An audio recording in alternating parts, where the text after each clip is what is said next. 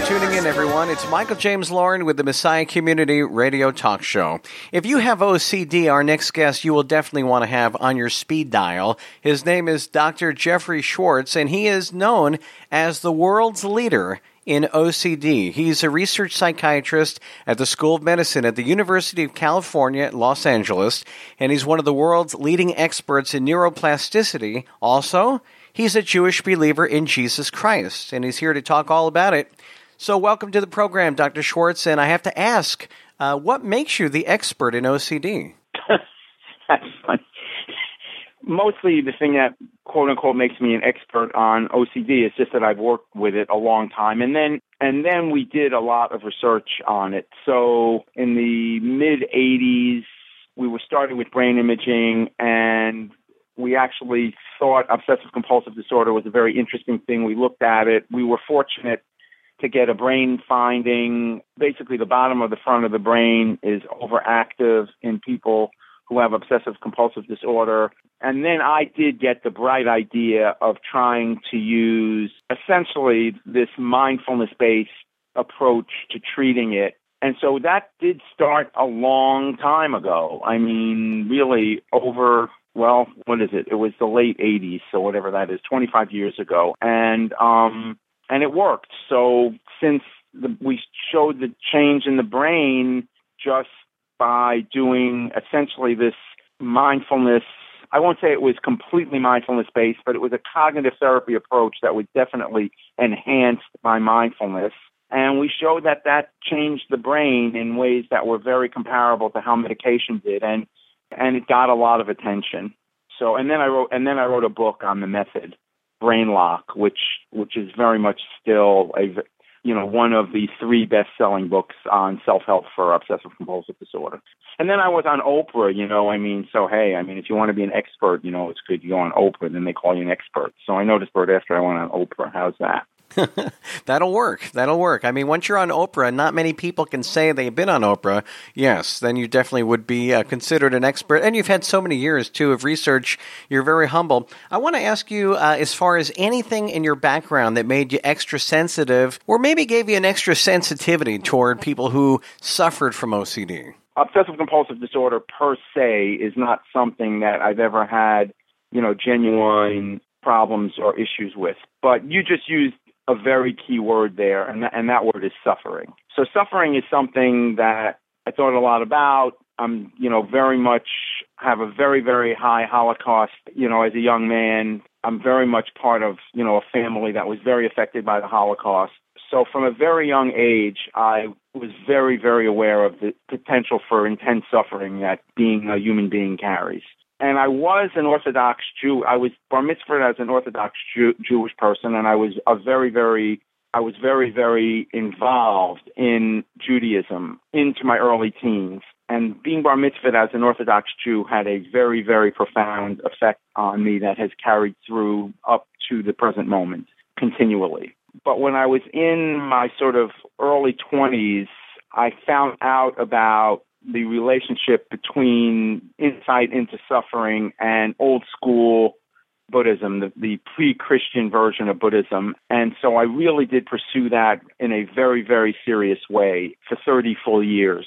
So until about almost 10 years ago. That's where the mindfulness part came in. That's why in the 80s, I wanted to use mindfulness to help people with obsessive-compulsive disorder. And by the way, this story is actually told in a book I wrote in the 90s that was published under the title A Return to Innocence, and then it was republished in paperback with the title Dear Patrick. It's actually letters to a young man. The continuity of the story is also actually very interesting. I mean, I read on the internet that you also are a Jewish Christian. So this issue of how does a Jewish person become a Christian is a very, very deep. And for me, at least, this study of self-observation, which is really what mindfulness is. I mean, it's a very clear-minded form of observing yourself and then getting to the bottom of the root of suffering. It puts a very, very strong stress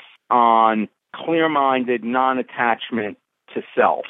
It's such a good point what you're bringing up, especially because there's so much suffering when it comes to sin. I actually very much believe that the reason that I was able to be open to Jesus Christ, open to seeing the Holy Spirit working on me, that process was not just synergized, but in some very serious way made possible by all those the very many years of very serious practice, because the non-attachment to self part was very important in terms of being able to view myself as definitely being Jewish, because I grew up in an ethos that put the highest possible stress that a person could imagine on never denying your Jewishness. That would be like the most disgraceful, worst thing you could do. Yes. Now, this seems to be the dilemma that a lot of people have, that they don't want to lose their Jewishness and, of course, the heritage that you're talking about. However, when Jesus talks about salvation, that is the inheritance of every Jew, which is Jesus. And so how do you become a Christian in the context of not denying your Jewishness? And during this last half century, the culture of evangelical Christianity became very, very accepting of Jewish people, and not trivially at all, especially for me and my emotional background, and supportive of the state of Israel. When you put those two things together, that now I had practiced for many years, 30 years, this skill of observing your inner life clearly without having great attachment to your identity as identity, coupled with an appreciation for the openness to the Jewish people that evangelical Christians had, actually sort of opened me up to other opportunities. Dr. Schwartz, this really reminds me of Romans chapter 11, verse 14, where the scriptures say, "If by any means I may provoke to emulation them which are my flesh, and might save some of them, or provoke them to jealousy." And you seeing all these Christians loving on Jewish people, and as you mentioned, the state of Israel, and I think that's the whole point. And then I will just say the last name is Dietrich Bonhoeffer. When I started reading Dietrich Bonhoeffer, that really, really opened me up to seeing the role of Jesus Christ in a person's life. So it is this combination of factors that, don't have to do with OCD at all, really. I mean, the relationship with OCD was that I saw people who had this interesting neuropsychiatric condition where they were getting intrusive thoughts and intrusive urges, and just really thought that you could use mindfulness to change the brains of those people. That was a core insight, and it actually worked. And, that's why people know who I am in that field, because I did a major study that showed that you can use a non-medication, a mind-based approach, an attention training approach to change well-recognized brain circuitry. So interesting. Dr. Schwartz, I want to ask you, when it comes to you recognizing your own need for a Savior, we're talking about mindfulness in your work, but what happened here when you recognize that you were a sinner and you deeply recognize that you had sin before God, and how did you find that you desperately needed Jesus to be your Savior? That's a really, really great question. Okay, on the one hand, this issue of awareness of sin nature, if you combine, the Orthodox Jewish belief with the very, very sort of high awareness of what people can do to one. I mean, when you're a young boy and you're sitting there like studying the Holocaust, I mean, because it literally is true that I was reading the Nuremberg trial transcripts when I was 9, 10 years old. So this thing was very, very real to me, and putting it into not just an ethnic but an actually biblical context. I was very, very serious about Judaism, very serious. And in many ways I still am. So that was a blessing, you see. That was God working in my life, because you're putting your finger on such an important point. I mean, if you don't have a strong awareness of sin nature, how are you going to really appreciate your need for a redeemer?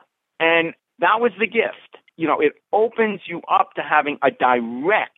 Now you have the background, you have the biblical training as a young boy. Now you're getting into adulthood, and now you're learning this observational technique so that you can actually see the sin nature. I mean, you can see it. You can because when you talk about false pride, when you talk about craving, when you talk about the sense that I can do it myself, these kinds of thoughts that due to our fallen nature, everyone has. Obviously, many people rationalize them. Those who are blessed from a somewhat different direction, as learning about Christ as their Savior as a younger person, they see it because they realize, oh, Jesus will help me.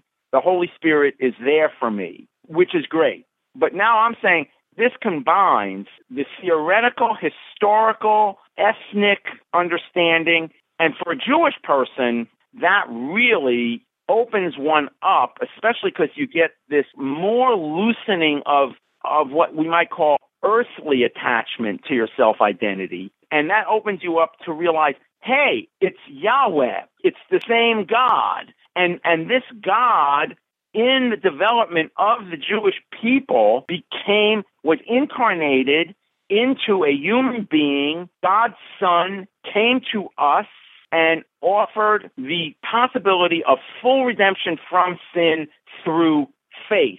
And I'm just saying, yeah, I was blessed because these various strains of my background opened me up to the possibility especially when I read it in Dietrich Bonhoeffer, to say, there it is right there. I'm going for that. Wow. Now that gets me excited because I remember when I came to know Jesus as my Lord and Savior about 11 or so years ago, and it's like you experience the Holy Spirit and Jesus just enters right in. He changes everything about you, your heart.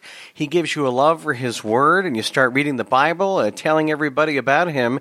And so let me ask you, Dr. Schwartz, how did life change for you as a Christian? How life changed being a Christian was that no longer was it just a theoretical insight. It was now absolutely participatory. I mean, it was real world. It was like happening in real time. I mean, where like you're feeling it, like you're having the experience. I mean, Jesus Christ is no longer just a historical figure or just a symbol or just, a religious figure. He is now alive in you. You're experiencing it. You are with Him. You are communicating with Him. You are talking to Him. You are getting answers back. And then studying two great Christian thinkers as deeply as I have really helps your Bible reading because it helps. It makes the scriptures come alive. You really have a context to understand it in. And there's a real person, Jesus Christ. You're in dialogue with a real person. And then the Holy Spirit guiding that. I mean, is guiding that whole process. You have an inner guide. In fact, that's why I use this term, wise advocate, advocate being one of the key translations of the word paraclete, which is the word that Jesus used to describe the Holy Spirit. Dr. Schwartz, how would you address some of the people who come from a camp, let's just say it's called Nouthetic Counseling in Christian circles, and they believe that sin is responsible for everything, ADHD, OCD, cancer, you name it. How would you address people who come from that camp, and what are your particular beliefs? Okay, so I think you have to be careful about mixing all of that up with a medical disease state, obsessive compulsive disorder, because I would never, ever, ever want to make anyone think that obsessive compulsive disorder per se is because of sin per se. I mean, obsessive compulsive disorder, it's a brain condition. Right? I mean, so if you're going to say that obsessive compulsive disorder is sin, then you're going to end up saying cancer is sin. And you're just going to go down a road which, while technically, theologically, it's arguable, it's so misleading. So misleading. What I would say, though, is that sin nature, here's the key. Sin nature gets in the way of people doing what they need to do to get better. So all the kind of self-enmity, the self-disparagement, the lack of hope, the feeling that, I'm sick, I'm doomed, I'm cursed, no question. The Christian believer is empowered by the power of Christ in them, in him, in her, to do what that person needs to do to deal with any affliction. Amen, Dr. Jeffrey Schwartz. Unfortunately, we're running out of time here, and, that reminds me of 1 John 4:4, "Ye are of God, little children, and have overcome them, because greater is he that is in you than he that is in the world." Yes, it's the power of Christ. Dr. Jeffrey Schwartz has been our special guest on the Messiah Community Radio Talk Show, and what a blessing he is. He's the world's research leader in OCD. Just ask your psychiatrist. He's a research psychiatrist at the School of Medicine at the University of California at Los Angeles, and he's one of the world's leaders in neuroplasticity. Also, he does some work at Biola University for the Center of Christian Thought. Check out his website at jeffreymschwartz.com. Thank goodness for you and your work, and just want to say Rosh Hashanah.